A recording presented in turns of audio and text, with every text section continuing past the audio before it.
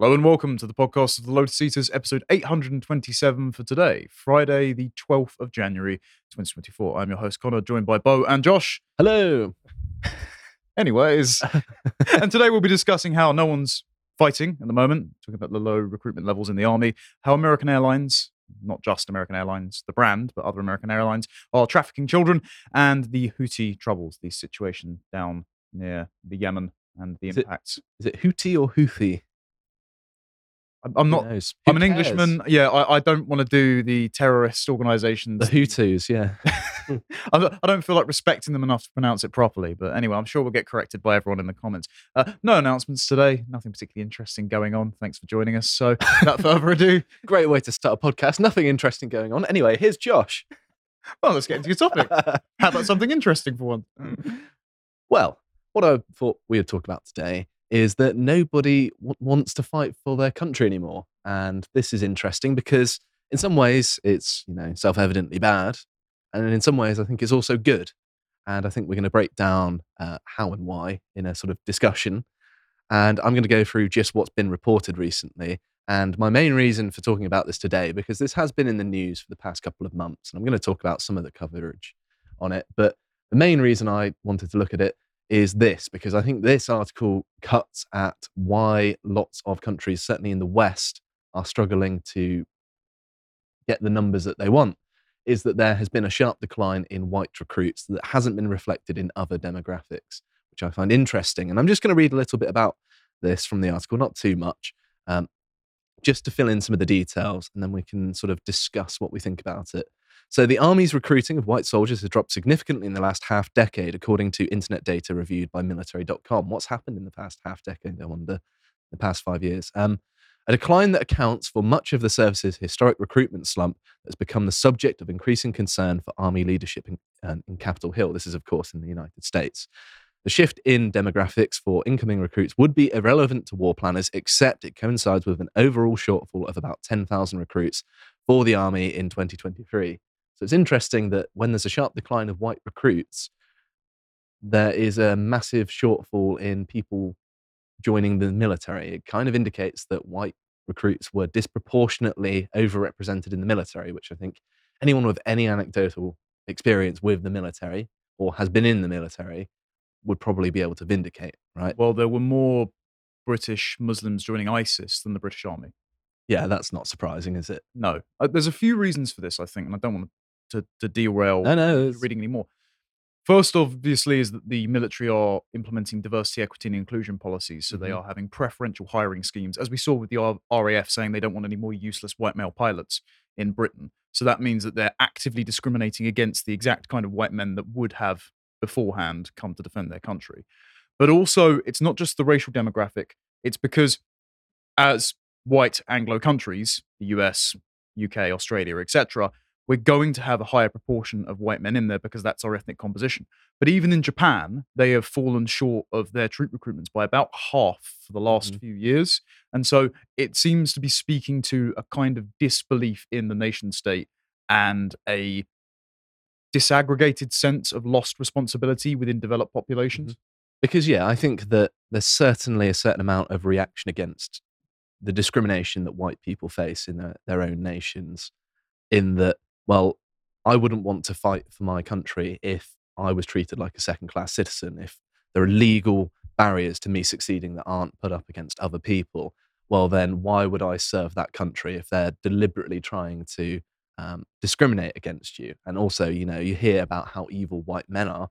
Well, why should we go out and fight and die for our country then, if that's how we're treated at home?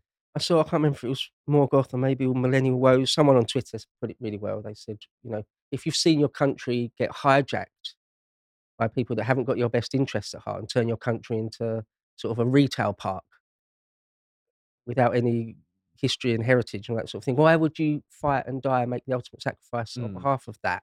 We were never It's asked. a fair point. It's a fair point. And also the idea that first or even second or third generation immigrants would join the British Army. I mean, of course, they're not inclined to do that. I once saw a year or two ago just a Vox Populi on the street type thing asking people of colour if they would ever consider joining the British Army. And their responses, as you can imagine, are like, Of course not. Like, what a stupid question. Well, Of course not. For them as well, what instills you a sense of discipline and strength and reverence for your nation and gratitude is having a dad in your household.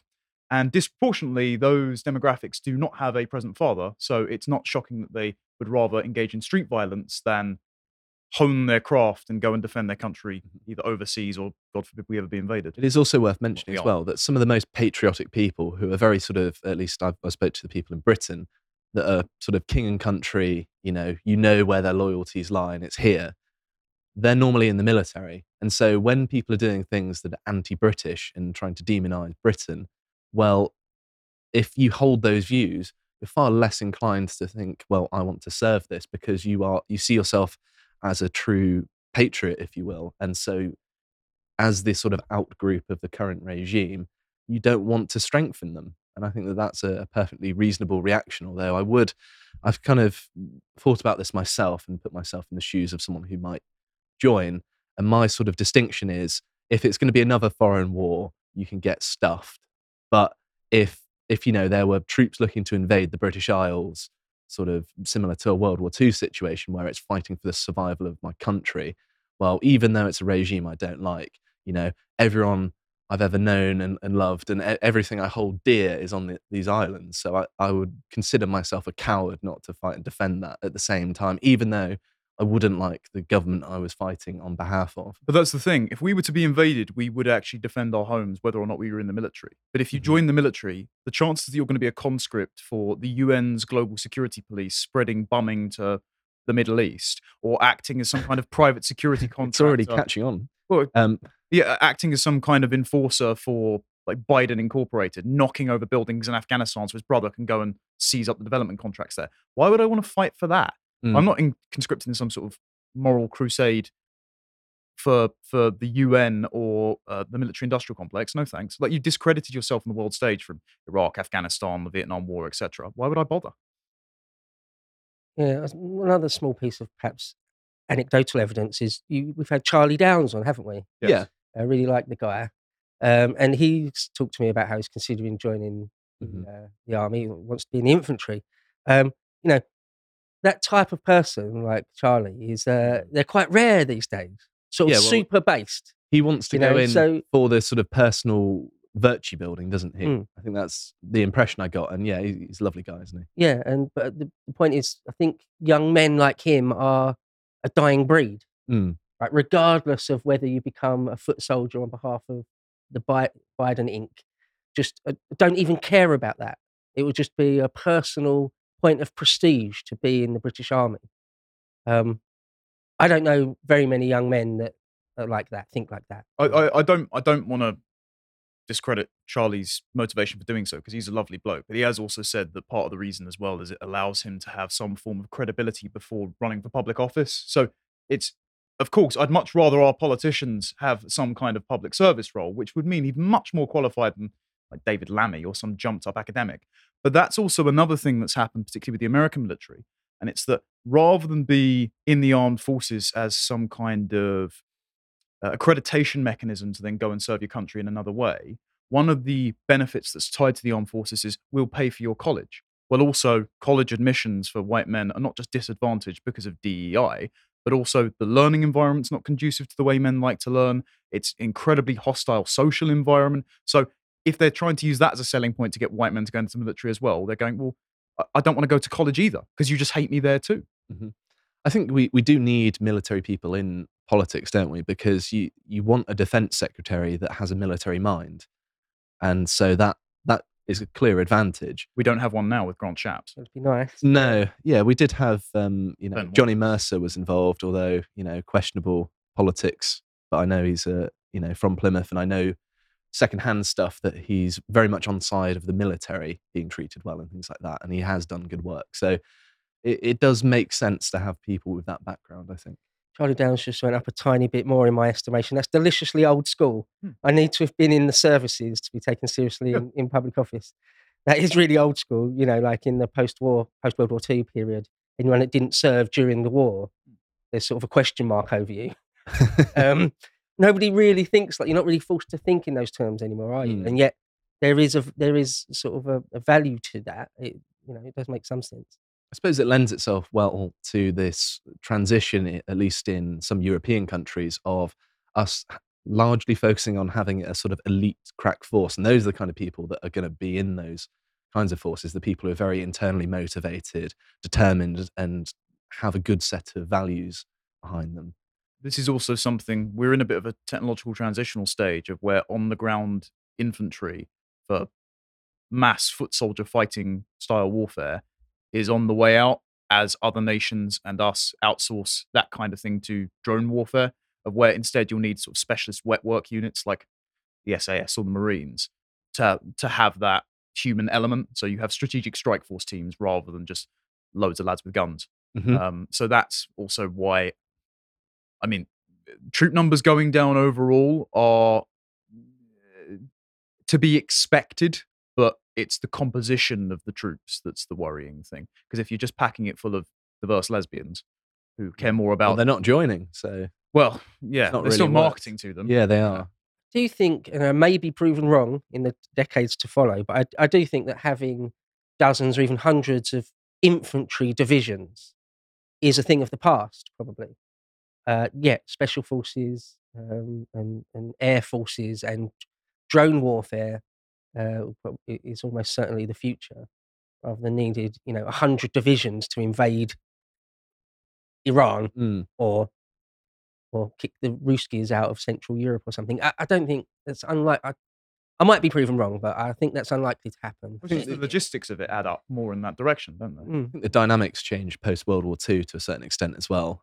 The invention of the nuclear bomb, I think, has also given people a certain amount of security. You don't need a massive standing army anymore because people know you've got a nuclear deterrent. That's the argument why it cucked all men. Well, yeah. Fewer men can engage in warfare because of nuclear arms. I do have that sort of inclination that I've missed something out, especially if I watch like The Lord of the Rings and you watch The Charge of the Rohirrim. I'm just like, I want to die in battle. I've been robbed. I want to go to Valhalla. The Vikings used to think that there was something very shameful about growing old and not getting yourself killed gloriously in battle. Being a greybeard is shameful. I have that sort of instinct. I don't want to think like this, but I kind of feel like I've missed the boat a bit. I should have died in war, damn it. But anyway, I'm going to carry on reading some of the details of this. Apparently, the shift in demographics for incoming recruits would be irrelevant to war planners, except... Oh, yeah, I've already read that bit. Shortfall of about 10,000 recruits for the army in 2023, and it missed its target of 65,000 new soldiers. So a total of 44,000 new army recruits were categorized by the service as white in 2018, but that number has fallen consistently each year to a low of 25,000. So that is massive for a fall in the space of a few years, really. It's about 40% drop, isn't it? Yeah, in 5 years.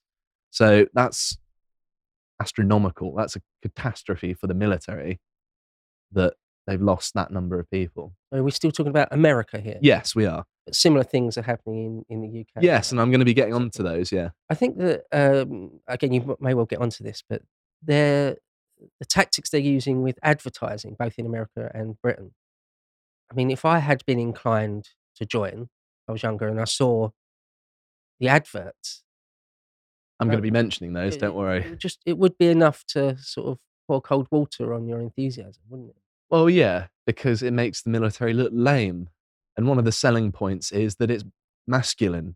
It's being capable of violence is the cornerstone of masculinity, isn't it? Of course, having the self-control to know when it's appropriate is also a very important part of it, but that's what the military is all about fundamentally. That's why it appeals psychologically to people. That's why I've got that craving for death in battle, even though, I'm a sort of house cat of a podcast host, right? Working in an office. Yeah, but the last thing you want to do in a firefight as well is have some Karen in your ear going, we're held down. And she goes, I don't know, what do you want to do?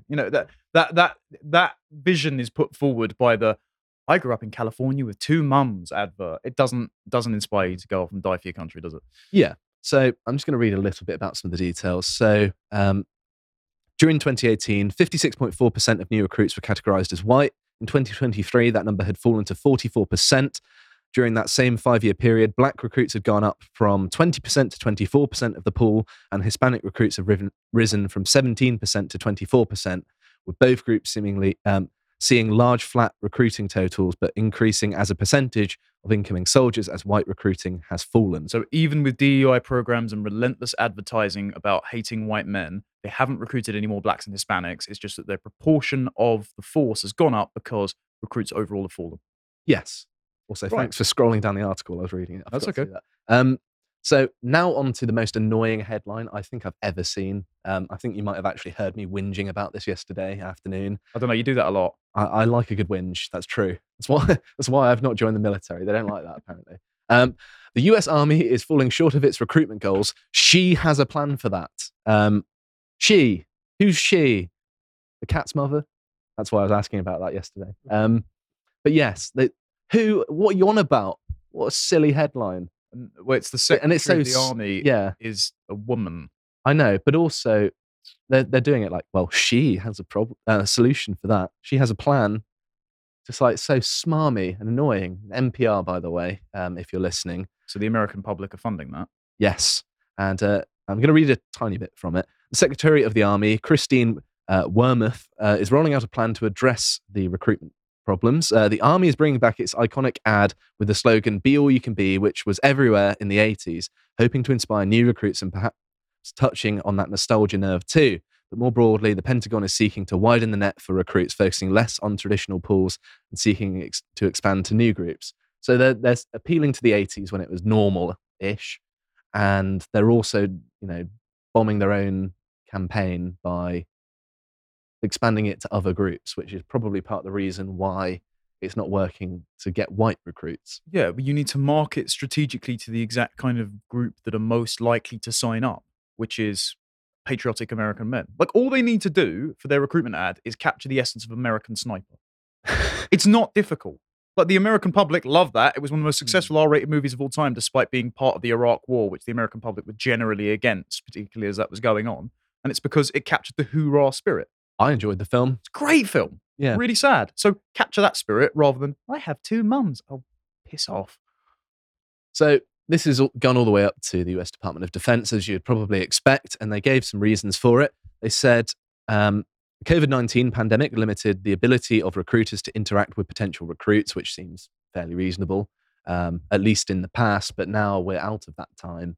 And I don't think that excuse necessarily sticks anymore. Well, it shouldn't have stuck at the time because, oh no, you're going to join the military and get shot at? Let's not have a face-to-face meeting. You might catch a cold.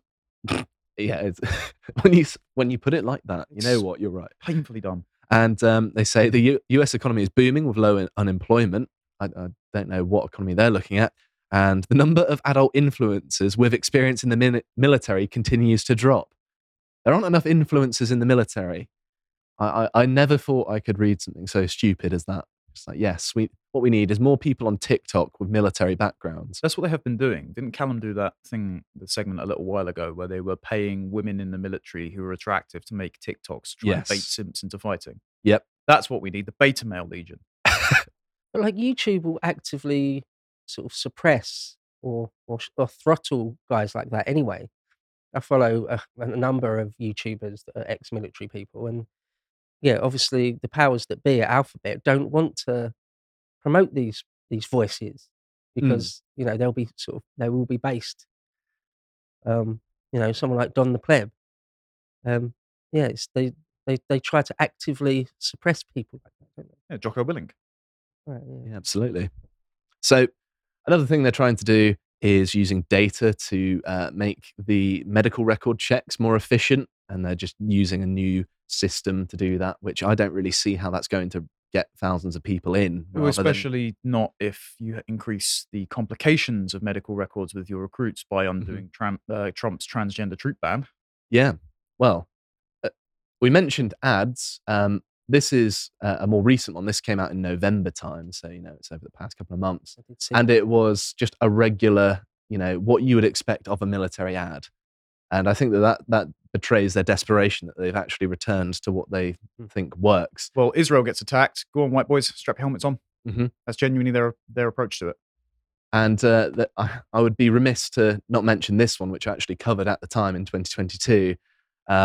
that Top Gun was actually a better recruitment ad than the lesbian wedding cartoon the army made, which there's a screenshot of it. Don't worry, I'm not going to subject you to it. We've already played it once on the podcast, and that's too much. That is sort of, at a glance, kind of obviously, just so subversive.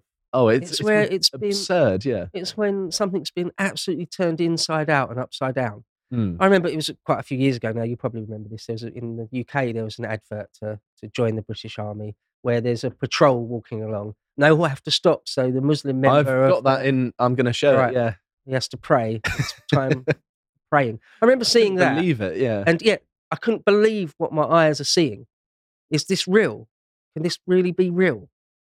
Well, I watched a documentary on the paratroopers for a couple of years ago. You know, they're real tough lads, really respectable. And most of the time, the documentary focused on one black recruit and one kid who had been brought over from Afghanistan to then join the paras. And I think he ended up failing out anyway.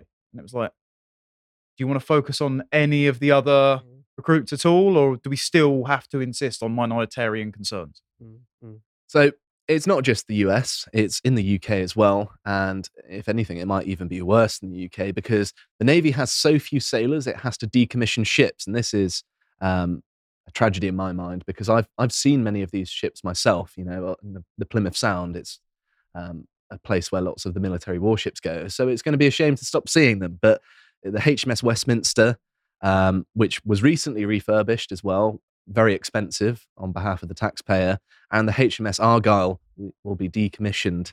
This is probably the only time they could actually do a woke recruitment ad, because if they wanted new seamen, they could just go down to Pride Parades. Thanks, Dad. I'm here all week. So apparently there will be some new Type 26 frigates on the way, but I haven't really seen much about them. I've only seen concept photos, and they look similar to those, really. They're not too different. You need an eye for warships to really be able to tell the difference. But not only that, but the Royal Marines, one of our most elite forces, has a shortfall of 600 troops. And if I scroll down, it's worth mentioning here this graph, which kind of annoyed me because the axes don't go all the way to zero, so you can't see the vast sum of the recruitment. But we went from 7,200 down to 5,822, which seems too few anyway. 7,200 seems like too few Royal Marines to my mind. Aren't we at the lowest number of reservists since the Napoleonic Wars? We've got 750 reservists. Not even 1,000 reservists in the Royal Marines in the UK, which, the country that has ruled Britannia rules the waves. Well, where's our Navy? It's shameful. I mean, we haven't ruled the waves since the 30s, but nonetheless, the whole point of having a navy is to project your power abroad. Mm. And not that I'm excusing it or anything, but we don't do that anymore, really. We leave it up to America, really, don't we? Well, and they do have a massive navy. The US Navy is a behemoth. Mm. It's absolutely gigantic, dwarfs all other navies easily. Yeah, just looking at the sort of aircraft carrier metric, right? It's not even close. We're pretty close to the top by having one. Mm. There's only like half a dozen countries, or maybe a few more, that have even got one aircraft carrier. Exactly. And America's got, I think, 20 odd, and there's 12 at sea at any given moment. Something in that ballpark, anyway. No, I don't think they're the exact numbers, but something like that. So, in other words, all the other world's navies combined couldn't stand against the US Navy. But nonetheless, only having a few thousand Marines, it does seem too few, doesn't it? It's a little bit worrying because I know quite a few Marines myself because some of my old school friends were in the Marines. And, they're good people. You can tell they're going to be good soldiers. So it's a shame that one of our more prestigious forces seems to be crumbling away. We're shelving ships and losing recruits. That being said, the only concern is coming back to, okay, who gets to choose where said Marines would be deployed? Oh, right. It's Grant Shapps and Tobias Ellwood and the like who say we need troops on the ground in Ukraine and in Israel, basically to uphold the post-war liberal world order. That's why I'm conflicted about it, right? Because on the one hand, if we had my utopia, we would have a strong military because that would be one of the few branches of government left. And we would be able to defend ourselves quite comprehensively. But with this, we know that there are going to be potential foreign wars that are just money laundering schemes for weapons manufacturers. And so no one wants to dive for profit margins, do they really? Couldn't have put it better myself.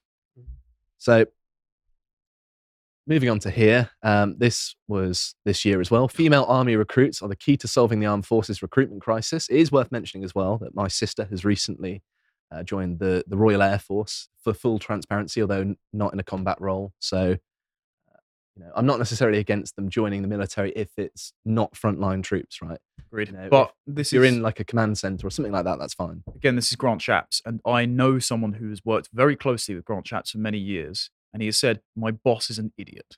So Grant Shapps doesn't have his own opinions. It's always fed to him by whatever consultant or like he used to ring my mate up in the middle of the night and go, I've just been on the phone to Bill Gates and he's had this great idea. And he's just like, thanks, Grant. So basically, Grant Shapps doesn't know what he's talking about, as per usual. I could have told you that. To say the British Army or our foreign policy in general, we don't do much which hasn't been greenlit by the State Department and the Pentagon. Mm-hmm. So it's not that we don't do anything without their say-so, but we're close allies. Yes. The special relationship just means that we're their dog's body. Yeah, right. Yeah, we do the dirty work. Yeah. Am I going to fight and die for king and country, or is it for the State Department, or is it for the Raytheon shareholders? Yeah, whoever Nancy Pelosi invested in yesterday. Yeah. So it gets worse than that. The British RAF chief calls it unacceptable for China to recruit Western military pilots. So our pilots have been going over because the Chinese have been offering them better money and training Chinese pilots, which I think is treasonous. And they shouldn't be doing it. They should have a moral conscience because they should know better than work for the Chinese. But also, we shouldn't be in a position where we're letting our pilots go to China. But we also act post-nation state. In a globalized economy, why should you have any national loyalty? That's genuinely the question that we ask to our elites, because Rishi Sunak is the thumbnail of this article for audio listeners. Could you think of a more regional manager of the globalist constituencies than this fella? You're hard-pressed. Do you know he's in Ukraine today promising another how many billion? Because Grant Shapps has told him so. Because the military-industrial complex told them so. A couple of things I'll say is that there's... I've spoken to Tim Davies, who's an officer in the RAF, and you imagine you come out of the RAF, you're a pilot, say, and you've got to make a new life for yourself. There's civil aviation, or China or the UAE, Dubai, or someone offers you loads of money to go and be in their air force and train their guys. You sort of can't blame them if your country's turned its back on you a bit. Also, another quick thing to say is, this isn't new. No. Outsourcing expertise. One thing that sprung to mind is after World War I, or between the two world wars, Britain basically helped Japan become a first-rate naval power. We found ourselves at war with them in the 40s, during World War II. So this isn't new. It's not like this is suddenly a thing. It's just unwise. I agree. It's unwise for sure. The government shouldn't have allowed this situation to pass, but there's some moral judgment can be passed on the people who choose to do it, I think, is my sort of view on it. But I'm going to go through these links pretty quick fire because we've gone on for a little while now. So there is this as well. This was the ad. See if I can get a picture of it, of the prayer. British man. Yeah. It's worth mentioning as well, the number of Muslim recruits in the British Army is in the double digits, if not less. It's an even smaller minority than the Islamic one in the UK more generally, which isn't really surprising, is it? Also, look, again, I'm not speaking from a position of authority here because I'm in no way in the military. Isn't that a massive tactical liability to just be standing round on a hillside waiting for your guy to finish praying? Yes. It's absurd. It's one of those things, when I first saw this, I was thinking, I want to know who are the consultancy companies that came up with this. Who are the people in the military or the Defence Department that greenlit it? Muslim Council of Britain, probably. What is that? And this is years old. This is quite a few years old. 2018. Right, okay. It's disgusting. And just to show that it's not just the UK and the US, I've got Australia here as well. This was May of last year, but they warned of a recruitment crisis as well. So it seems to be in all of the sort of former British Empire countries. Sorry to refer to you in that way, United States. But what's the Anglosphere? I don't like the term Anglosphere because implies we're all Anglo, right? Well, we used to be. But as well here, Australia may use defence exchanges with Pacific countries to tackle their recruitment crisis. So recruiting foreign people, and I mean they're most likely going to fight China, and a lot of the Pacific countries won't like China. But even so, there are lots of questions of recruiting. It's like hiring mercenaries in a sense. Well, Trudeau was doing joint exercise with the Chinese military recently. Well, that's suicidal. Yeah, it's ridiculous. Like they were actually scouting Canadian terrain, and could you imagine how furious some people in the US military would be that makes an invasion from the north far more probable for them. It is a massive middle finger to south of the border from the Canadians in them doing that. Machiavelli talks about this, and it comes up in epochs surprisingly often. That if only that he did what Machiavelli had said. Yeah, don't staff your armed forces with foreign people. That's a recipe for disaster. It will come back and bite you in the ass if you do that. It's terrible. To hit our quota, isn't that basically how the Roman Empire fell? They were outsourcing it to a lot of ethnic mercenaries, and they just went, well, why do we have to fight for Rome? Can't we just sack it? We'll fill our legions with Germans and Saxons and Gauls. And, what a surprise. They've subverted the whole thing inside out, and now we're powerless. It's a story as old as time, isn't it? So the final thing I wanted to mention, because we might think, okay, this is a Western thing. Well, it seems like there could potentially be a problem in China as well. And the reporting on this has been confusing because some outlets have been reporting that they're desperate to fill their ranks. Others have been saying that they're actually swelling their ranks and they're far exceeding the recruitment of the West. So this Newsweek one does give some sort of justification that seemed reasonable to me. China's struggling to attract talent has attributed to two factors. China's generation-long family planning regime known as the one-child policy, although now scrapped, it has left parents cautious about sending their only child to the military, where they could potentially experience war. And according to a research report by Laura Horta for Singapore's blah, blah, blah, blah, blah, blah school, I'm not going to read it. And also, salaries were another factor. Benefits offered by the private sector in China were far more attractive than the incentives to serve the state. This is why they banned girly man content on TikTok. Yes. They genuinely banned K-pop stars because they were saying that they're feminizing our men and we want them to join the military. In anticipation of something, I'm sure. So these reasons seem quite sound to my mind, that, you've got one child, you don't want to send them off to war. That's, parental love at play there. That makes sense why that would motivate people. And also the private sector being more lucrative, you get better opportunities. That makes sense to me as well. It's not that, oh, well, we're trying to get women, but we can't. I mean, come on. But then Washington Examiner also reported, this was in August, so around a similar time to this previous one, which I think was, when was it? November. So it was shortly before, trying to boost record high military recruitment. So, take it with a pinch of salt. Well, it could well be their targets changed in that time, or it could well be that they've got a massive population, so they've got far larger infantry than any of the West, but proportionate to their targets is fallen short. Well, China are just lying. It's just propaganda. Yeah, I was going to say heaven forbid the CCP might tell a porcupine. That's why no precedent for that. That's why I included both, because you can't really trust any figures that come from China as a general rule. So it seems to me that nobody's joining the military. And on the one hand, it's bad news for the military-industrial complex, which have basically rigged our countries as some sort of battery farm for profit.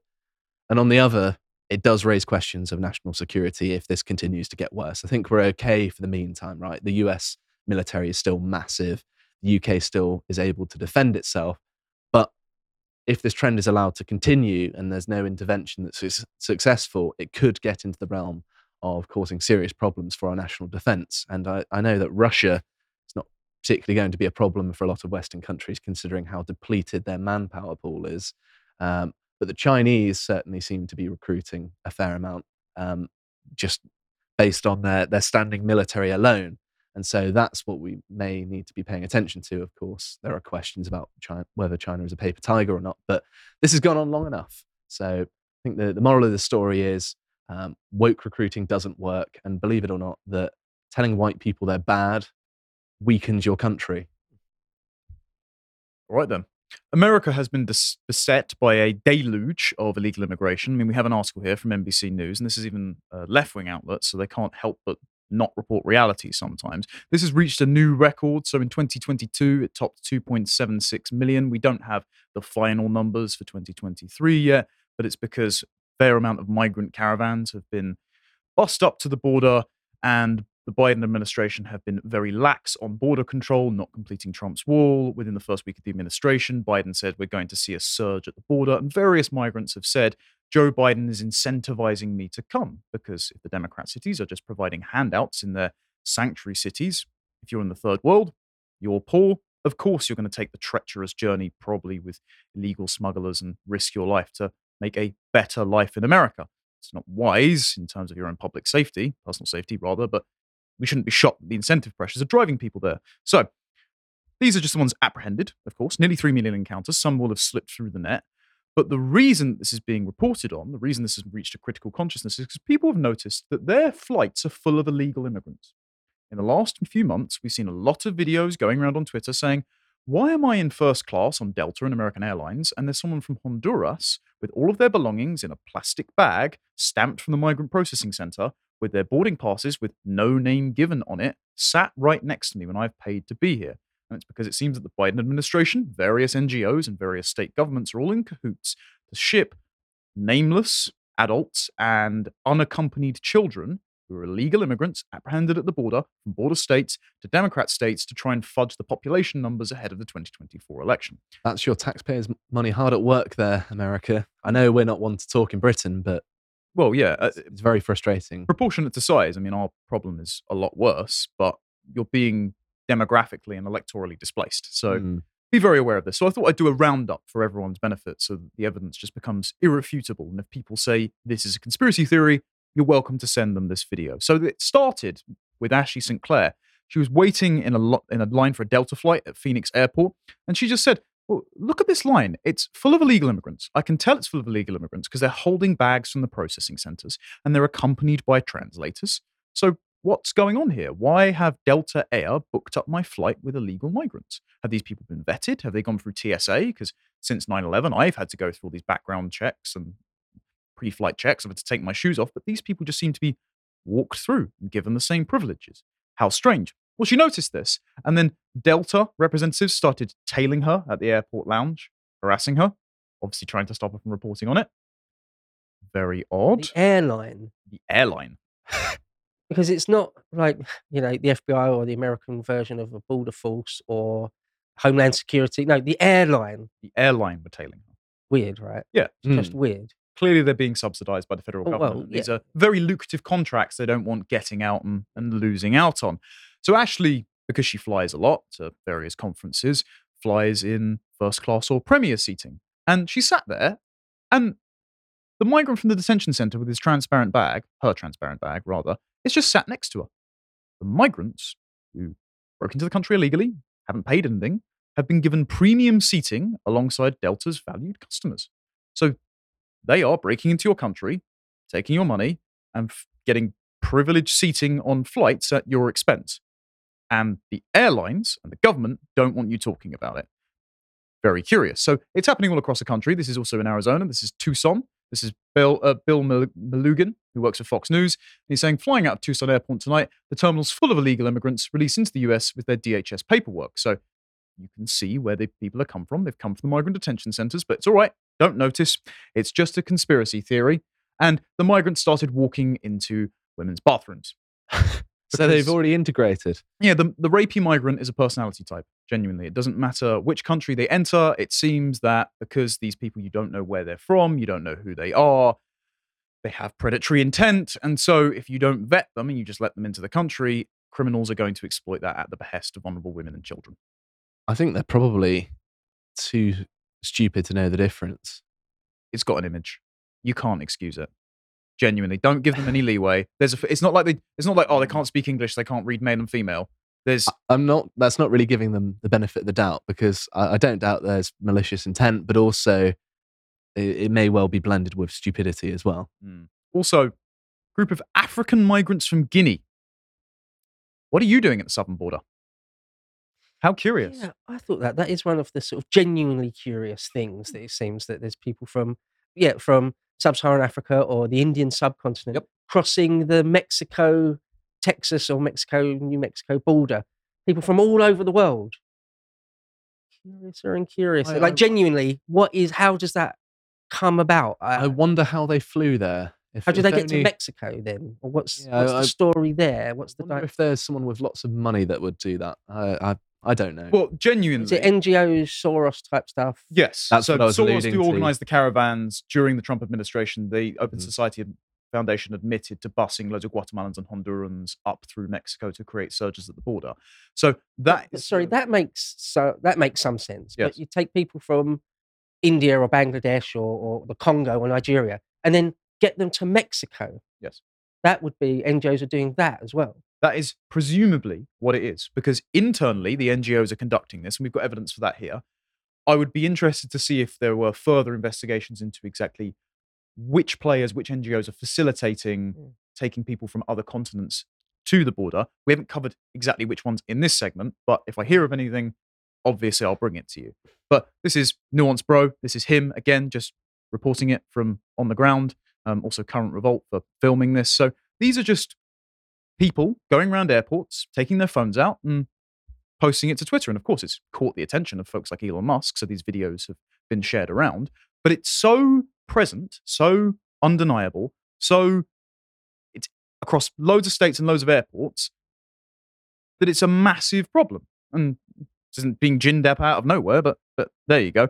All right, so he notes in this that apparently one of the NGOs in particular that was cited by these migrants was the Catholic Community Services of Southern Arizona Incorporated. I'm going to blame the Jesuits here because I'm just going to presume it's them because they usually find it all. But this is them. It's not. The Jesuits have within their charter. We got a biter. It's autism. Within their charter, they have the global abolition of poverty as an aim. So they're basically the avenue for communist infiltration into the Catholic Church. So they are cited by the Arizona Department of Child Safety and the Immigration Advocates Network as sources. So this is an NGO deeply entrenched with the Arizona state government and the other NGO Open Borders bureaucracy.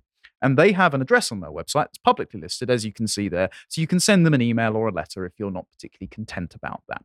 Keep it peaceful and polite, but make sure that you, if you're an Arizona resident, don't appreciate your state being flooded with random illegal migrants who enter women's toilets. But also happens in O'Hare Airport in Chicago. So this is Libs of TikTok. Blimey, that looks like a bed shop, doesn't it? Yeah, it's... Well, not so much now. It looks like a homeless encampment. But yeah, it looks like one of the streets of LA. It's appalling. Everywhere's going to become California, eventually. Ugh. Yeah, and there's a reason for that. It's because Democrat states want to pack their populations to give them electoral college advantage ahead of the fact that loads of people have fled Democrat states for places like Tennessee, Texas, and Florida, which would swing it in Trump's favor. King of the ashes of America. What a disgusting notion. Yep. So also in Phoenix, Arizona, this is James O'Keefe, just walks up, interviews a young man with a child accompanying him, and he says that Joe Biden is giving us an opportunity. So he's citing the Biden administration, encouraging him to come. He's also trying to interview a man who's bussing the migrants around and shuts the door on his face. I remember actually covering when Biden assumed office, and there was this massive spike in illegal immigration because he said, oh, come to America, the doors are open. And then they actually had to roll it back because something like 100,000 Haitians just turned up in like a week. Kamala Harris flew out to, I believe it was Guatemala, and said, do not come. Mm-hmm. They had to walk it back. But once you've said that, you can't damage is done, people. Yeah. So James has been on this because James does great on-the-ground investigation. And he went to a jet limo bus driver outside Phoenix Sky Harbor Airport. And the bus driver had a cordial conversation with James. And the drivers themselves are not really let in on the program. It seems like there's not much communication so that this sort of thing can't get out. You can't source which detention centers they've come from, which states they're going to. It just seems to be trundling along. But when he spoke to him, he said he works for Jet Limousine and makes multiple trips per day. He doesn't know who's contracted him. But when James says to him, okay, who can I get in touch with? He goes, you're going to have to talk up with the city or the state. So there is some sort of local government coordination with the federal government and these NGOs to redistrict the migrants somewhere. So Interesting stuff. This is also in Texas, because, of course, another border state. This is Taylor Hanson. He said an American Airlines rep, so it's not just Delta, it's American Airlines as well, getting these contracts, told him that more illegal migrants fly out of the airport on a daily basis than Americans now. And he also said, are they screened for infectious diseases like tuberculosis or COVID? You know, that thing that you were locked down for 2 years and stopped going everywhere because you were so at risk for. And they just went, no, not here. Right, okay, so they could not just be bringing drugs and crime and unvetted minors across the border, but also infectious diseases. That sounds like a great TB's, plan. Potentially lethal. It's a horrible thing. You've got to take a drug treatment for 6 months just to get rid of it. So to let that in the country potentially is a catastrophic failure to keep Americans safe. Yeah, and I think it was what was it? It was Title 42, which was the emergency COVID legislation that ensured that all southern border apprehensions were turned back. Biden ended up repealing that, but it was on the basis of the COVID lockdown that was meant to be stopping people from coming across. So, pick your poison, I suppose. Sorry. It's just a very quick thing. I was just going to say that one of the reasons that human beings have an innate distrust of the sort of outsider, if you will, as explained through evolutionary psychology, is that they carry diseases. And it seems to be something that has been selected for, that the people who are distrustful of outsiders are less likely to die of disease. This is a parasite stress hypothesis where a lot of the time more authoritarian measures or more in-group preferential measures like strict border controls are enforced on the basis of public health concerns or infectious disease. Sorry, Beau. You mentioned, or the bus driver mentioned, that you need to appeal to at the state level or even the federal level. I think it was mentioned the DHS, the Department for Homeland Security. I think they're in charge ultimately of the borders. It's Mayorkas, isn't it? That's the Secretary of State for that.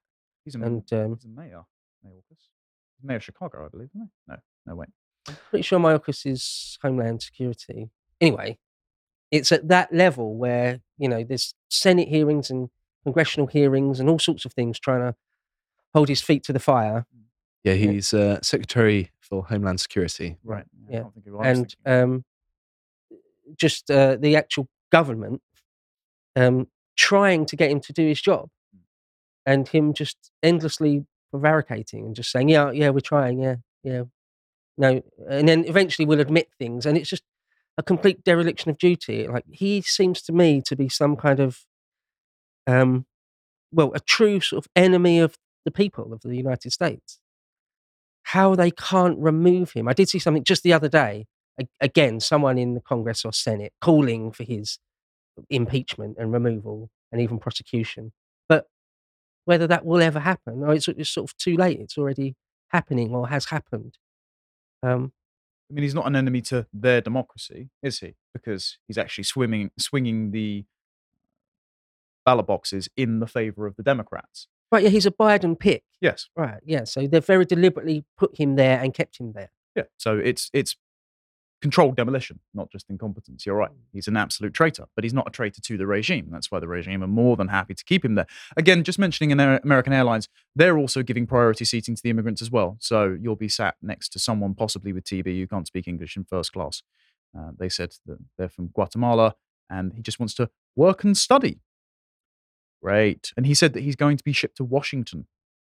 Interesting that they're shipping them to Democrat states rather than just leaving them on the Republican border towns as well. There's a reason. Anyway, so the pilots for American Airlines told Ashley St. Clair, whistleblowers, that they are required to download software for their phones that ensures that all of their phone activity is tracked so that they don't blow the whistle on this stuff. Wow. Yeah. So they clearly want to keep this quiet. Oh, just on the prior bit as well, when Taylor was asking these migrants, they said that none of them speak English. They say they were transported, had no problems with cartels, and, quote, interacted with an NGO who bought their flight. So it certainly seems the NGOs are bringing them across continents or at least countries to then bring them into the United States and then hand them off to another NGO to fly them into a different state. So there's a chain of command here. If you're also wondering, well, at least they're not going to cause any troubles on the flights, there are so many border crossings that air marshals are being taken off flights and stuck at the border. So that's not good. Also, the boarding passes have no name given on them. You don't even know the names of the people coming across. So They board the plane. You don't have to vet them at the border. You don't have to vet them while on the plane. If I remember rightly, we at least threw the names of the 9/11 hijackers. Like, yeah, genuinely, would you want to get on a flight in America at this point if it's packed full of illegal immigrants who don't give their own name? Do you know they've been through security checks? Do you know who they are? Do you know what they might do? I don't want to be hyperbolic, but the only flights I'm really comfortable getting are ones internal in Britain, really.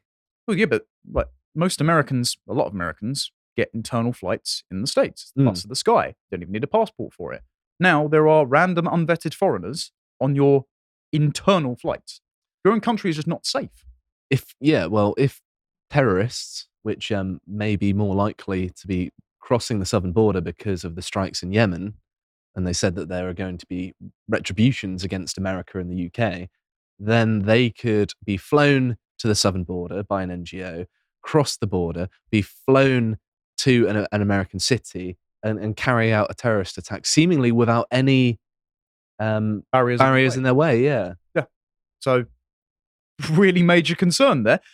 Now, of course, this is just, we've got to take Ashley's word for it. But then James O'Keefe actually obtained one. So we've got it here. And it says in the text, "Please help me print my boarding pass. I am a refugee and I do not speak the language. Thank you." It's been automatically printed. So don't have to speak English, don't have to give their name, not subjected to any checks. Okay, not great that. Now, we've known this has been going on for a little while. This was 2 years ago. This was a Biden whistleblower who was speaking specifically about a child trafficking operation from the border. So this was spoken to Savannah Hernandez, it's printed in the Post Millennial. And she interviewed an anonymous whistleblower who works as a travel youth care worker for a federally funded contractor called MVM Incorporated. He said, quote, "Tens of thousands of unaccompanied migrant children are being bussed and flown throughout the US, being handed off to unvetted adult supervisors." He went on to share that just in his office alone, employees will move up to 5,000 children per week. MVM Incorporated has 3 other offices throughout Texas in El Paso, Houston, and San Antonio. Between all 4 offices, the whistleblower speculates that around 8 to 10,000 children are moved every week, with estimates that they reach up to 40,000 per month. And so because of the volume of border crossings as well, he said that new hires for MVM aren't given proper background checks. A lot of people get hired and their background hasn't even come in yet. So you don't know who brought them to the border. You don't know who these children are. You don't know who might be accompanying them because they don't have to give their own name. They don't have to speak English. And the people who are working in the processing centers also aren't being vetted for things like if they have any child safeguarding risks. Fresh blood for the Democrats, isn't it? Well, quite. Why are you obsessed with trafficking children? Like, that's not even hyperbolic. You've got a giant NGO government infrastructure that's obsessed with flying children and handing them off to God knows who around the US. Yeah, the Department for Homeland Security has got some questions to answer. Yeah. Except they just refuse to. Yes, quite. They've given MVM $136 million in 2021 for the transport of migrant families and unaccompanied minors in government custody.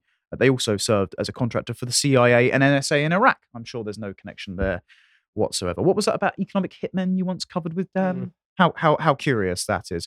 The New York Post also broke a story on this. So this was in October 2021. The Post saw 2 planes laying at Westchester County Airport with most of the passengers who appeared to get off were children and teens, with a small portion appearing to be men in their 20s. A post-analysis of online flight tracking data suggests around 2,000 of the underage migrants arrived at the airport outside white planes on 21 flights since August the 8th.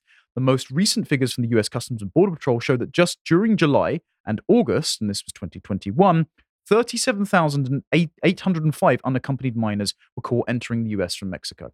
Again, 40,000 minors every week being flown to random states, given to who knows, and just disappearing into the system. So even if you weren't just opposed to the fact that your demographics are being changed and your voting is being disenfranchised by random, unnamed, unverified adults, where are the children disappearing to?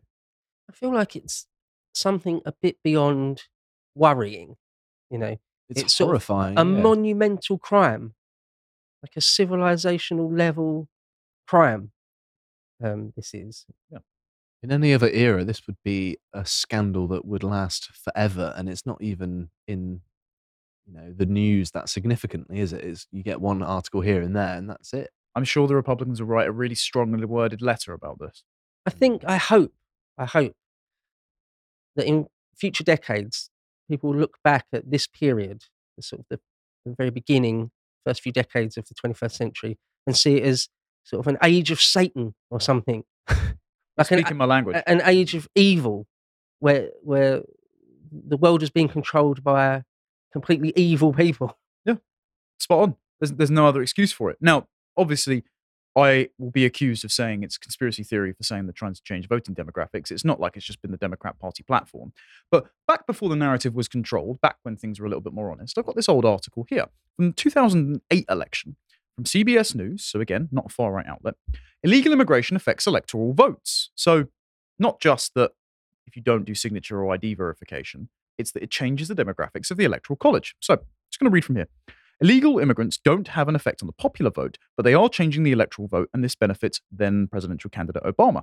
Hispanic voters historically vote Democrat. And as reported by USA Today in July 2008, Hispanics will become decisive swing voters in future elections, with the Hispanic population set to double to 30% by 2042 because of relatively higher birth rate and immigration, and leaders like John McCain and Obama supporting amnesty for illegal aliens. This traditionally Democratic-leaning population will likely tip future elections in favor of Democrats. Indeed, the effects of Hispanic voters on this election, 2008, are already being felt.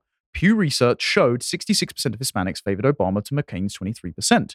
USA Today reported the Hispanic vote is now large enough to determine outcomes in key battleground states like Colorado, New Mexico, Nevada, and Florida. And it specifically determined them in California after the 80s because Ronald Reagan did a mass amnesty program, which then made California permanently blue. Despite him winning the governor's race and as a presidential candidate, California as a Republican, and even up until the mid-2000s, they had Arnold Schwarzenegger as a Republican governor. Now, it's just guaranteed to be blue forever because, of course, if you have mass illegal Hispanics that are then suddenly legal, they will vote in favor of Democrat policies that will enfranchise their family members in the future.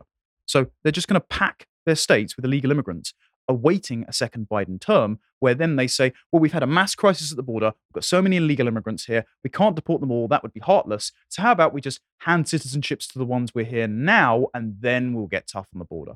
And it just so happens they'll always vote Democrat. And we know this is going to happen. It's what AOC just turned around and said. You can either fix the border crisis by trying to build a wall, or you can fix it by documenting people.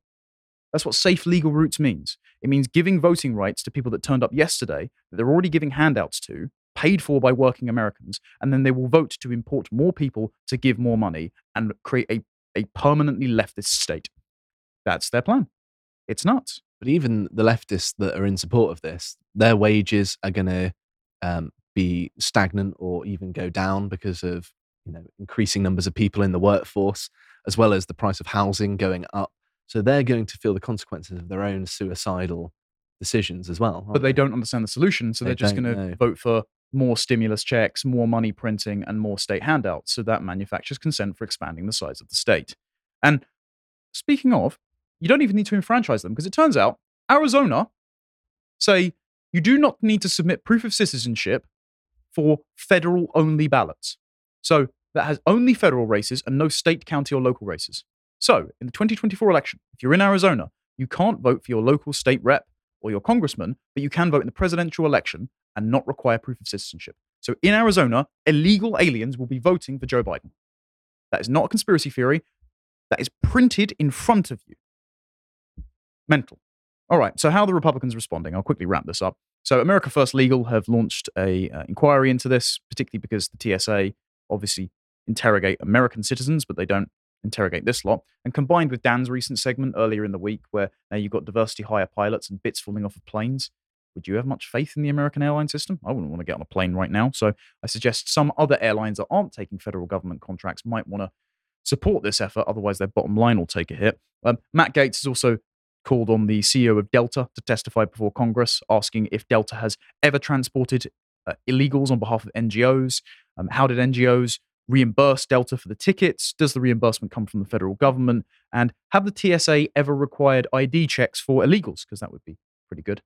Follow Ashley for further developments, because she says that she's got some whistleblowers coming forward. And so we should hear more about this in the coming weeks. But sorry, Americans, it turns out that a bunch of undocumented children and unnamed illegals who may or may not actually be terrorists are flooding your country to permanently change your electoral and demographic map. All the best with that. You want a mouse, Beau? Blimey, this is going to be a depressing one today. I know, sorry. I thought it was very important to cover. No, it is all great stuff from a sort of information perspective anyway. Okay, well, I thought I would talk about the airstrikes that happened overnight on the Arabian Peninsula, in Yemen, because I thought it shouldn't really pass without note. Okay, so, yeah, overnight, the US Air Force and the Royal Air Force did, to be fair, quite a limited strike in Yemen, including their capital, Sana'a. My understanding was that it was very targeted, which indicates that there was intelligence that there were actually Houthi rebels there, the people who'd been attacking the ships. In terms of what the USAF and the RAF are capable of, it was a small thing, really. Yeah. It was like sort of 30 or 40 minutes long, I think about 10 different targets. So, just a light shelling, really. Yeah. So, yeah, if you're on the receiving end of it, it's probably, unpleasant to say the least. Leave you with a bit of a headache, yeah. But, nonetheless. So, yeah, I just wanted to talk about that because it's much bigger. The story really is much bigger than just that, than just some piracy in the Red Sea and some retaliation on that. It is all about the Cold War between Iran and Saudi Arabia, or even bigger than that, between Western powers, Israel and the US, and Britain and Australia and countries like that, versus their enemies in the region, whether that be the Houthis, whether it be Iran, whether it be some people that arguably stand behind Iran. People are worried it might scale upwards to BRICS. Right, yeah, even China and Russia. There's this idea, in the 19th century, there's this idea of the Great Game, which was really a contest in the broadest global sense, really, between the British Empire and the Russians, playing out largely in sort of Central Asia. But there are modern versions of the Great Game, perhaps between Beijing, Moscow, and DC, various power groups, or even, the Israelis. So, and it is complicated, of course. I mean, it goes without saying, all the different structures and power games that are played. But I think the tension between Saudi Arabia and Iran is sort of the main thing. And it's interesting to see, isn't it, that a country like Israel and Saudi Arabia can have common ground against Iran. And then a really small country, a really, really impoverished country like Yemen, I think it is one of, if not the poorest country in the region. It's been very unstable for quite some time, hasn't it? And so it's not really developed along similar lines, comparing it to Saudi Arabia now with all of their oil wealth. Well, it's not even comparable. Oman and Yemen are, by turns, mountainous and deserty. Very, very, very little wealth there. But yeah, the Red Sea, where the Red Sea comes out in the sort of the Gulf of Aden, the Straits of Aden, there are sort of very strategically important. I think it's. I'm sorry to cut you off. Yeah. I think it's 13% of all world shipping passes through there and then through the Suez Canal. Right. So that's not a small proportion at all. And you would definitely feel that if it were disrupted permanently. Part of the worry is that traffic is dropping. And I believe around the mouth of the Suez at the moment, I've been going off of Philip Pilkington's coverage of this, it's dropping to similar levels when the Ever Given actually blocked it. And it's not because there's some kind of obstruction. It's because they are concerned that if the Iranians are flying drones over, the Iranian drones are cheaper than the anti-drone missiles that the naval forces stationed there by the US and UK can use to fire at it, and they're not going to catch them all. So the insurance companies are not licensing the ships. And so oil transports drop by about 30%. And so that's going to massively increase the prices of shipping goods in the future.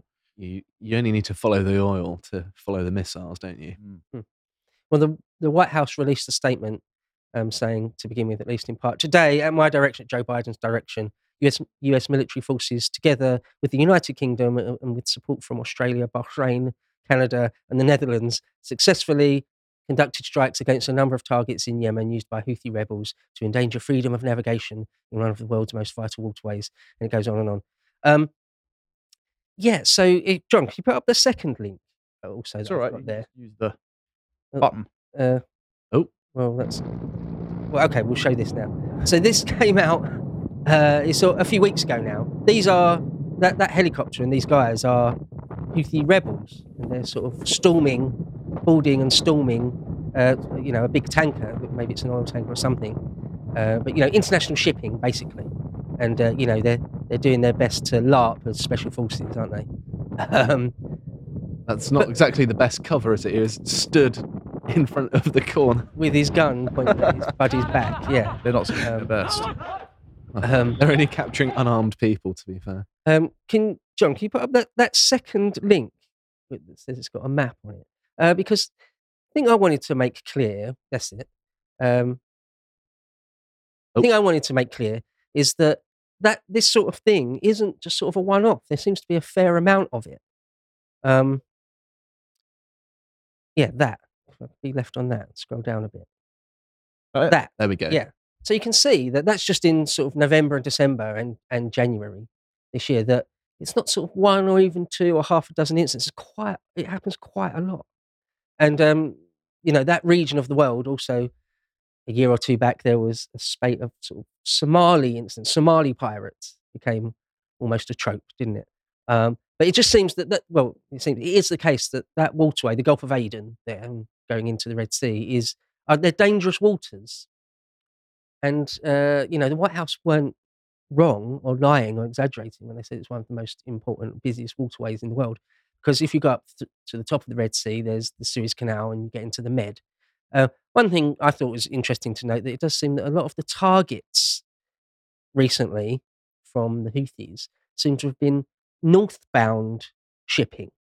Perhaps a lot of it going to Israel or in support of the Israeli conflict. Well, they've said explicitly that it's in retaliation because after October 7th, they actually amped up their attacks on shipping, because it happened a few times over the years to a limited extent of oil tankers getting captured along here.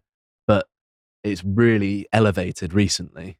They also have the Palestinian flag on their thing. And one of the arguments they've made is that if the Houthi rebels get recognized as the legitimate government of the Yemen, then they will have the seat at the UN instead and will be able to lobby on behalf of the Palestinians for some kind of ceasefire.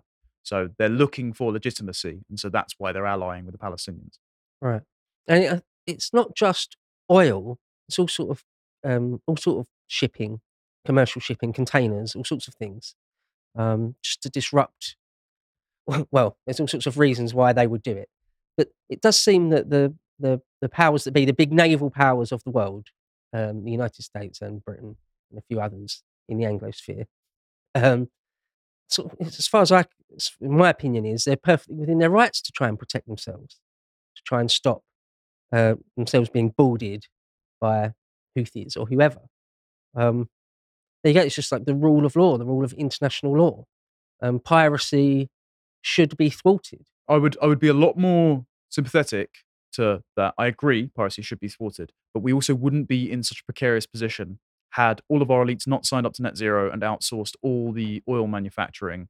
One, by making the price reliant on the global market, and two, by not exploiting the North Sea or not making America energy independent, as the Trump administration once did through fracking, because Joe Biden decided to shut down all domestic fracking and then made itself reliant on oil exports. So you would be a lot more insulated from this and need to intervene less if your crucial goods weren't flowing through this area and you weren't reliant on the Saudis. I know that the British Navy goes out and takes some sort of pot shots at Somali pirates just as a bit of sport, really. I'm sure it's not put like that, but we do have a presence in that area and have done for many years. It's worth noting. I mean, for me, it's less about sort of the supply of oil. I don't think UK or Australian or American infrastructure would grind to a halt if we weren't able to ship oil through the Gulf of Aden. It's more, for me, the principle of it. Well, the Treasury have said they're expecting this could actually lead to a 0.3% decrease in the UK economy if this situation continues. Right, yeah, I saw that. So 0.3 is tiny. Though. Yeah, but that's still significant compounded with inflation. The broader point I wanted to make really is that it's not necessarily about shipping and Yemen. Of course it is, but the broader picture is the Cold War, the proxy war with Iran.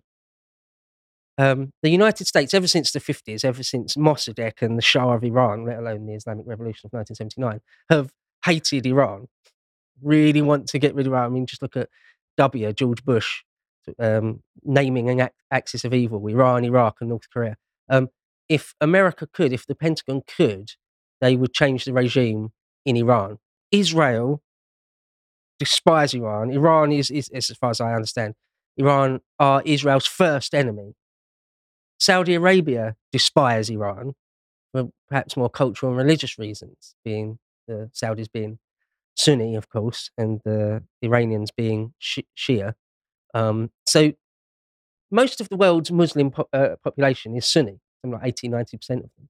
Iran is sort of the only big country that is Shia. There are a few other smaller ones, aren't there? Some of the smaller Gulf states are. I think a lot of Islamic countries have a Shia minority as well, don't they? Yeah. I think the Houthis are Shia as well. Yeah. So that's why they would be bedfellows. But the thing I think's interesting, or maybe we could drill down to in a bit here, is that relationship between Tehran and the Houthis. To what extent do the Houthis take direction directly from the mullahs in Iran? Because, the State Department and various war hawks would have you believe that the Houthis are simply act on behalf of Iran, the way sort of you could maybe argue Hezbollah do. I don't think that's the case. Well, I don't think that's the case. My question's that I don't know. I've got two things about that. If there is some kind of network between those two and Hezbollah. The first one is the recent reinstatement of the Iran deal for a return of US hostages from Iran.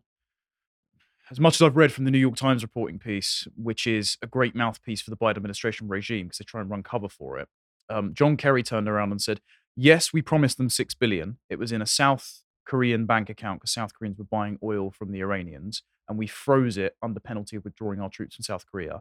That hasn't been paid to them yet, but we did promise it to them. So who's them in this? So the Americans reignited the Iran deal and promised Iran $6 billion in exchange for its hostages. So the Republicans have turned around and said, well, obviously, if they're expecting $6 billion, that frees up another $6 billion to then spend on other people sponsoring other regimes in the region. And the fact that the Biden administration are coming out and saying, no, don't worry, they didn't get the money yet, means they at least acknowledge there's a bit of reputational damage that might have happened there.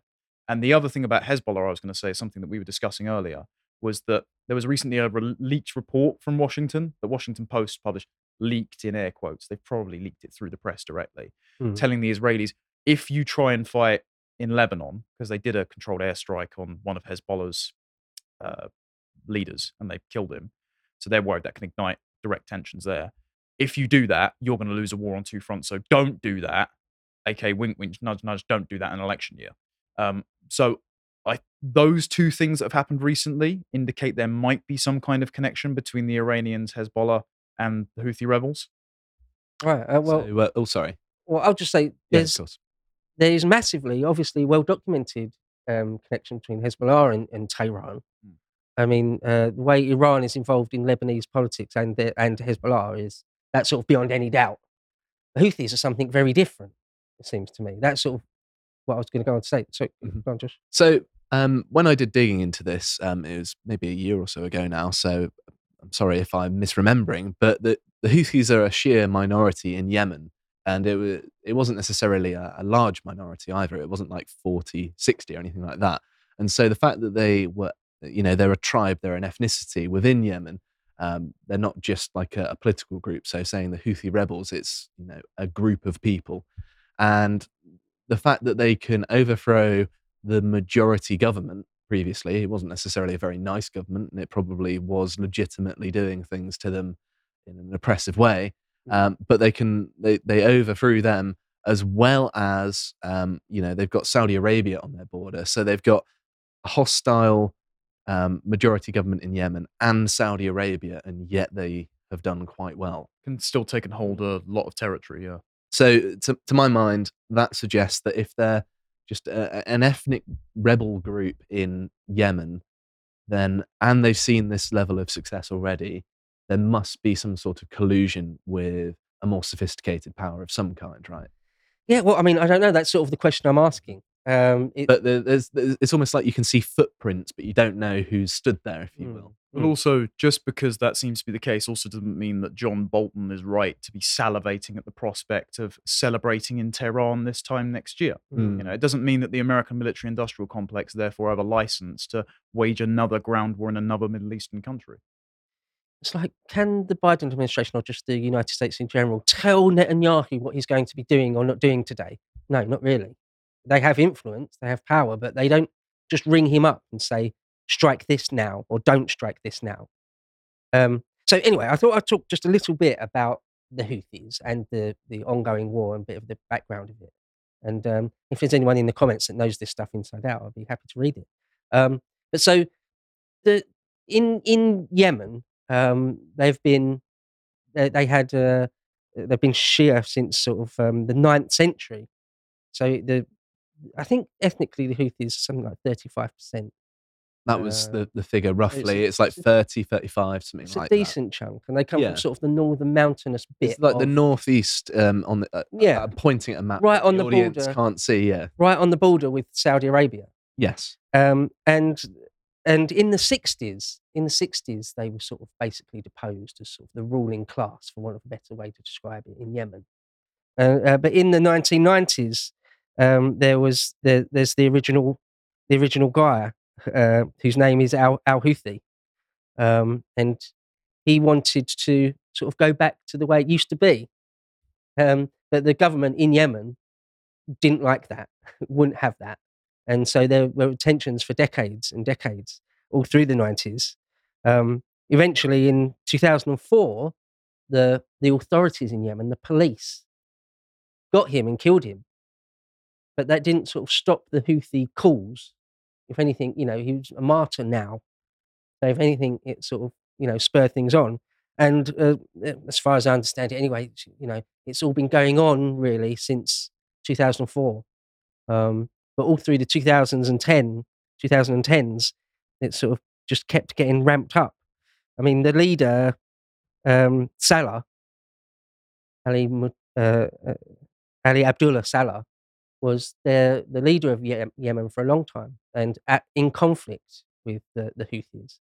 But at some point in the early 2010s, 2012, I think it was, he was eventually ousted from power, and then he turned and became. They teamed up together, and then eventually, and he got back into power, and then eventually he tried to turn his back on them, and they just killed him 2 days after that. And then the Saudis get involved because it all spilled across the Saudi border, and of course, the people in Riyadh are not going to stand for the House of Al Saud are not going to stand for these Shia rebels exporting their conflict into Saudi Arabian territory. So they got involved in 2014, 15 time, and 2014, yeah, ramped it up in 2017. It's still ongoing now. But it does beg the question, that's just a very, very broad description of what's going on. But it does beg the question, how are these sort of mountain people from northern Yemen so successful? And you say, well, it must be that they're being directed or maybe just funded by Iran or any other Shia power.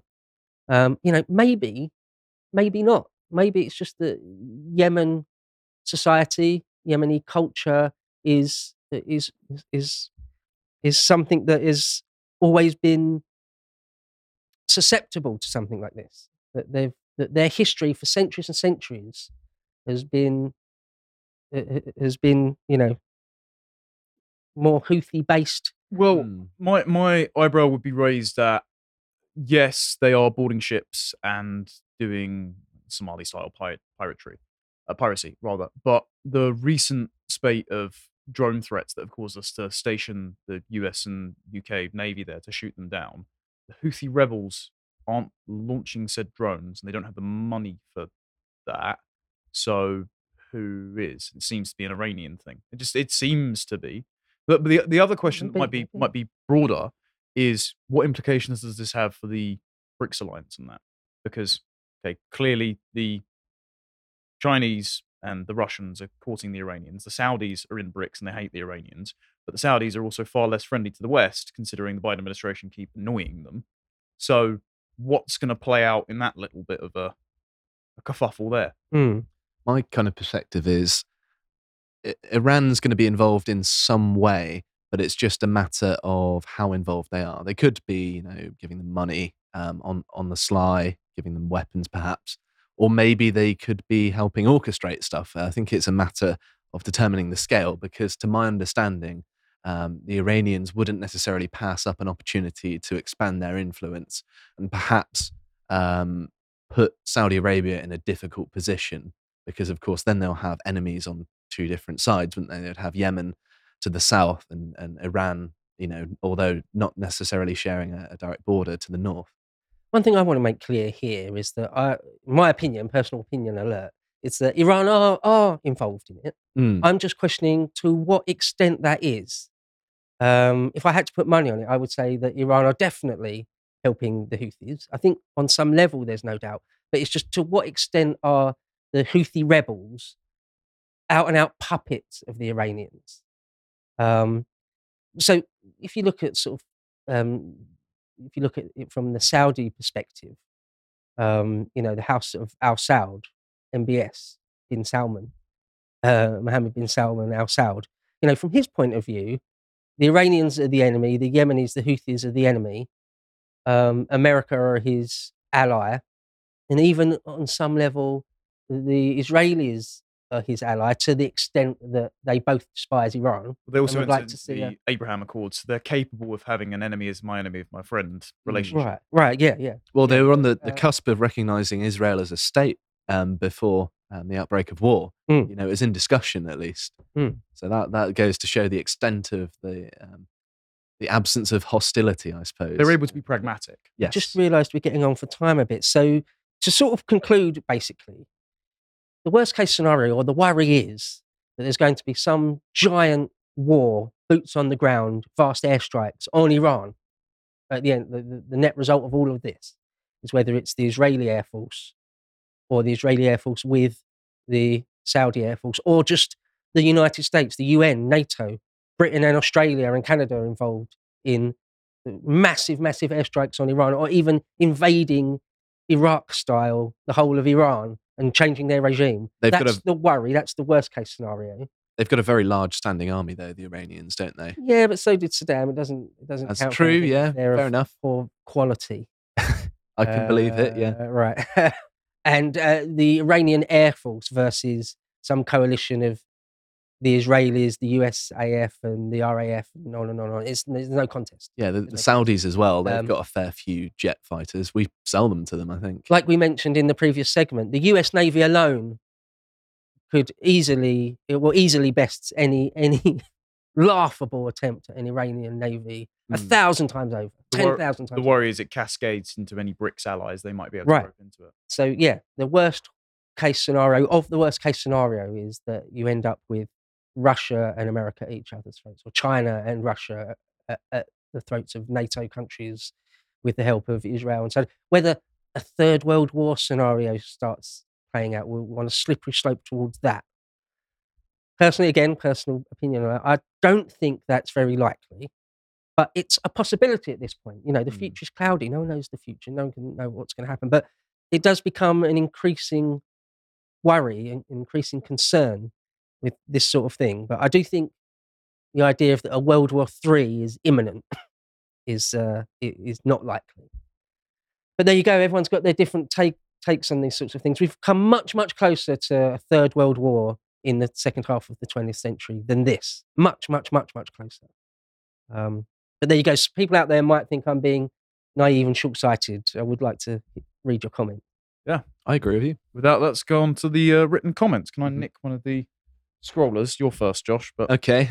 John, would it be all right if we had an extra 5 minutes? I don't want to, skirt over the comments, if you will, because we've only got 7 minutes to our usual finishing time. Cheers. Yeah, you guys keep our lights on, so. Yeah, I actually like, hearing what you have to say.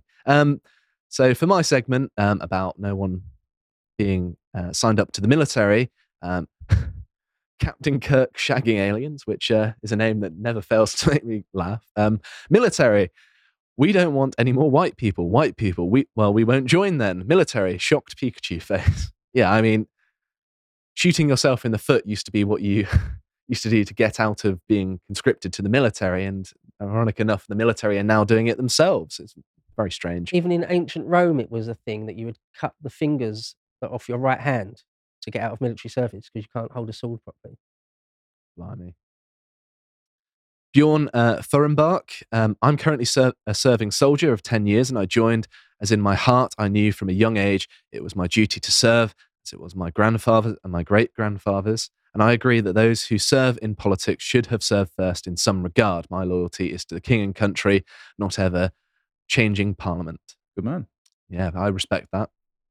Sophie Liv, honestly, why would people, especially white men, join the military now? We've seen how they are treated there. We've seen how veterans are treated. And in comparison to illegal immigrants, it's just embarrassing. Well, yeah, illegal immigrants get free hotel stays. They get their accommodation paid for. They get free meals. They get an allowance. They're housed in the military barracks. Yeah, they get flown first class. I mean, they're living the dream. I want to be an illegal immigrant now. You've been asked to throw your life away for what? For what exactly? So you can be abused, spat on, and be continually abused by a country and system that hates you. Why? Dude, if I had a son, I wouldn't want him to join. No way. Yeah, my parents have been very strong on me not joining the military. Not that I considered. I'm not a big fan of following rules. I'm a libertarian. It's not really surprising. You'll grow out of it. Josh and I sit next to each other. We constantly poke each other back and forth. I'm too wise to bite these days. I would have maybe initially, but no. Freddie, 65, with a $20 donation. Thank you very much. Foreign wars, Afghan disaster, Biden, veteran neglect, unwillingness to negotiate when the missions are not pointed at you. 1935 Book of War is a racket. Disrespect for maleness. All very true. Start the fire. Sorry. Connor's music hour now. That's a really important book. It was Smedley, a guy called Smedley, that book, I believe. Yeah, I've War is a heard racket. of it before, yeah. Yeah, it's a really interesting one. Mm-hmm. And Freddie again with $10. Thank you. You're spoiling us here. Fudge, I mean, missiles are not pointed at your head. Bet many civilians feel the same way. I'm looking at you, NATO. Yeah. It's not really affecting us personally so much anymore. It might be very indirect, as in warfare, but we're not getting the missiles towards us. But anyway, I think I've read enough. Sure. Matt, vote Joe Biden for first-class deportations. Deportations away from one state to another. Unfortunately, they're not flying them out. They're flying them to you. Someone online, unaccompanied minors, the state kidnapping foreign children. Yeah, quite. I mean, very interesting, isn't it? At this day and age, that all of a sudden they're flying in lots of unaccompanied children. Well, you know, no insinuation here. The warden of their island dried up, so they decided to repatriate. There we go. You stepped on that landmine. It is so weird and perverse and disgusting and wrong, and I just don't almost have the words for it. Yeah, I mean, so it's tens of thousands a week. I mean, that's mad. It's not even a landmine. We know that Bill Clinton was on the Epstein client list. Okay. So again, the guy who I'm very nervous about being sued. That's why I've skirted around it and made allusions. Well, the guy who debunked Pizzagate was prosecuted for possessing child pornography. Mm-hmm. It's funny that, isn't it? I do want to talk about that at some point. I might do a premium podcast about talking about that and the media reporting because it's very interesting. Yeah, it's worthwhile. Derek Power. So DEI, the morbidly obese, and migrants with unaccompanied children are taking over the airlines. All the more reason not to fly ever again. Yeah, I did make a joke the other day saying, what if this is just a long game by the climate lobby to get Jet Zero via racism? So they don't want you to fly for climate emissions. So all they do is appoint you a DEI pilot. You're too afraid to fly because you might die in a plane crash, and therefore Jet Zero. Well, yeah, that and the sort of weight of the plane is down on one side because you've got a clinically obese person, so the stability is affected, and you have a potential terrorist on board. I mean, who would want that? Speaking of which, Omar Awad, mobile phones are the modern-day Pandora's box. For all the evils they've unleashed on the world, they also give hope. Between the Jews in the sewer and now this, imagine trying to explain what's going on in front of your eyes to someone from 20 years ago without a camera recorder permanently in your pocket. That's very true. Quite, yeah. It allows us to document the decline in real time, I suppose. Being a political satirist now must be the most difficult job in the world. Look at Jonathan Pye. He's no longer funny. Yeah. Freddie65, £10, dollars rather. Thank you very much. 500,000 dead Ukrainian men to be replaced with migrants eventually. Seems like a plan someone must rebuild for BlackRock. Oh, have you seen the new Japanese government that turned around and said, well, because we have a low birth rate, time for immigration. Same with South Korea. Oh, no. Immigration is causing the low birth rates, but it's all right. The problem doesn't matter. The solution is always infinity Africans. One last one.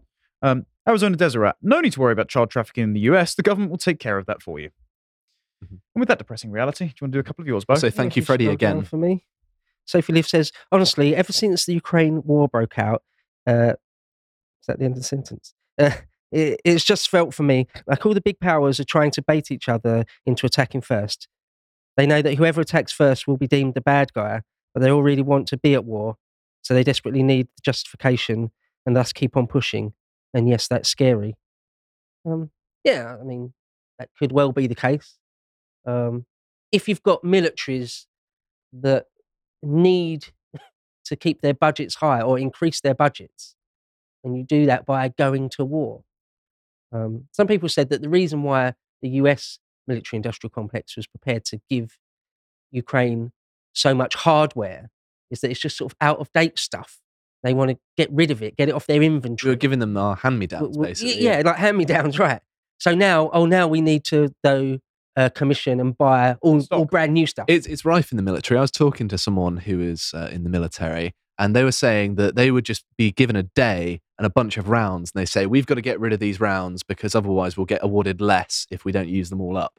So there's this ever-expanding budget, as you get with all government programs, that you waste things on purpose to get more resources in the future. Two great examples of that. Firstly, loads of the ULEZ scrappage cars, the Transport Secretary and the Mayor of London, Sadiq Khan, were fighting over whether or not to send them to Ukraine because Sadiq Khan was saying, well, they're not ULEZ compliant, therefore imagine the emissions that would be going on if we use them in a war. Clearly acting on our behalf. And the other one is Nikki Haley, as soon as she stopped being UN ambassador, before she ran for president, she went on the board of Boeing and now wants essentially boots on the ground in Israel, against Iran and in Ukraine. I wonder why, Nikki. Wonder why. The French soldiers merchant said, they call it a coalition strike, but it really is just the US using its quote allies, unquote, to fight against their enemies. This alliance game will not end well. I mean, that's fair. I think there's more going on to it than just that, but I mean, that's fair. The big power blocks are, in the whole world, I mean, are really Washington, Beijing, and then maybe you can argue Moscow, London, Riyadh, Tel Aviv. So, I think if we had, I mean, Rishi's so weak and obviously a stooge that is not a great example of what I'm about to say, but if the British government, the British establishment really didn't want to go along with what the Pentagon was doing, they wouldn't, I think. But, I mean, who knows? We don't just we're not just a pure puppet of the United States. Israel isn't a pure puppet of the White House. Netanyahu, like, for example, where the White House said, can you not bomb in Lebanon, please?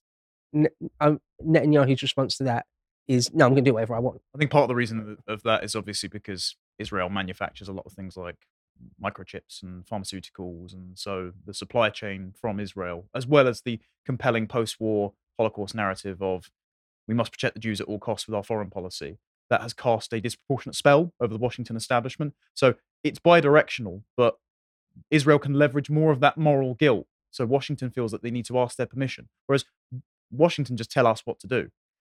Nonetheless, just to be clear, what the French soldiers merchant said there, I almost entirely agree with. It's true. It's true what he said there. I'm not saying he's wrong in any way, shape or form. Because there's this idea, isn't there, sort of the pre-World War I world of these giant alliances. And you end up in some sort of global war because there's no way to sort of back out or back away from these alliance systems. The world is different to that, but not that different. You're not that far removed from that type of world. I just don't believe that there's anyone in possession of nuclear weapons that is dumb enough to use them yet. And yet is the operative word. Not planning on risking it, but there you go. That's No, a fun note to end on. Enjoy the apocalypse, everyone. Thank you very much, gentlemen. It was a very, very highbrow podcast for a Friday afternoon. Really enjoyed it. Yeah, So, there we go. hope you did as well. Thanks very much for staying subscribed to the website. If you haven't already, please do, because we've got great content like Contemplations and Epochs. We'll be back on Monday at 1 o'clock. Till then, take care. Have a nice weekend. Goodbye.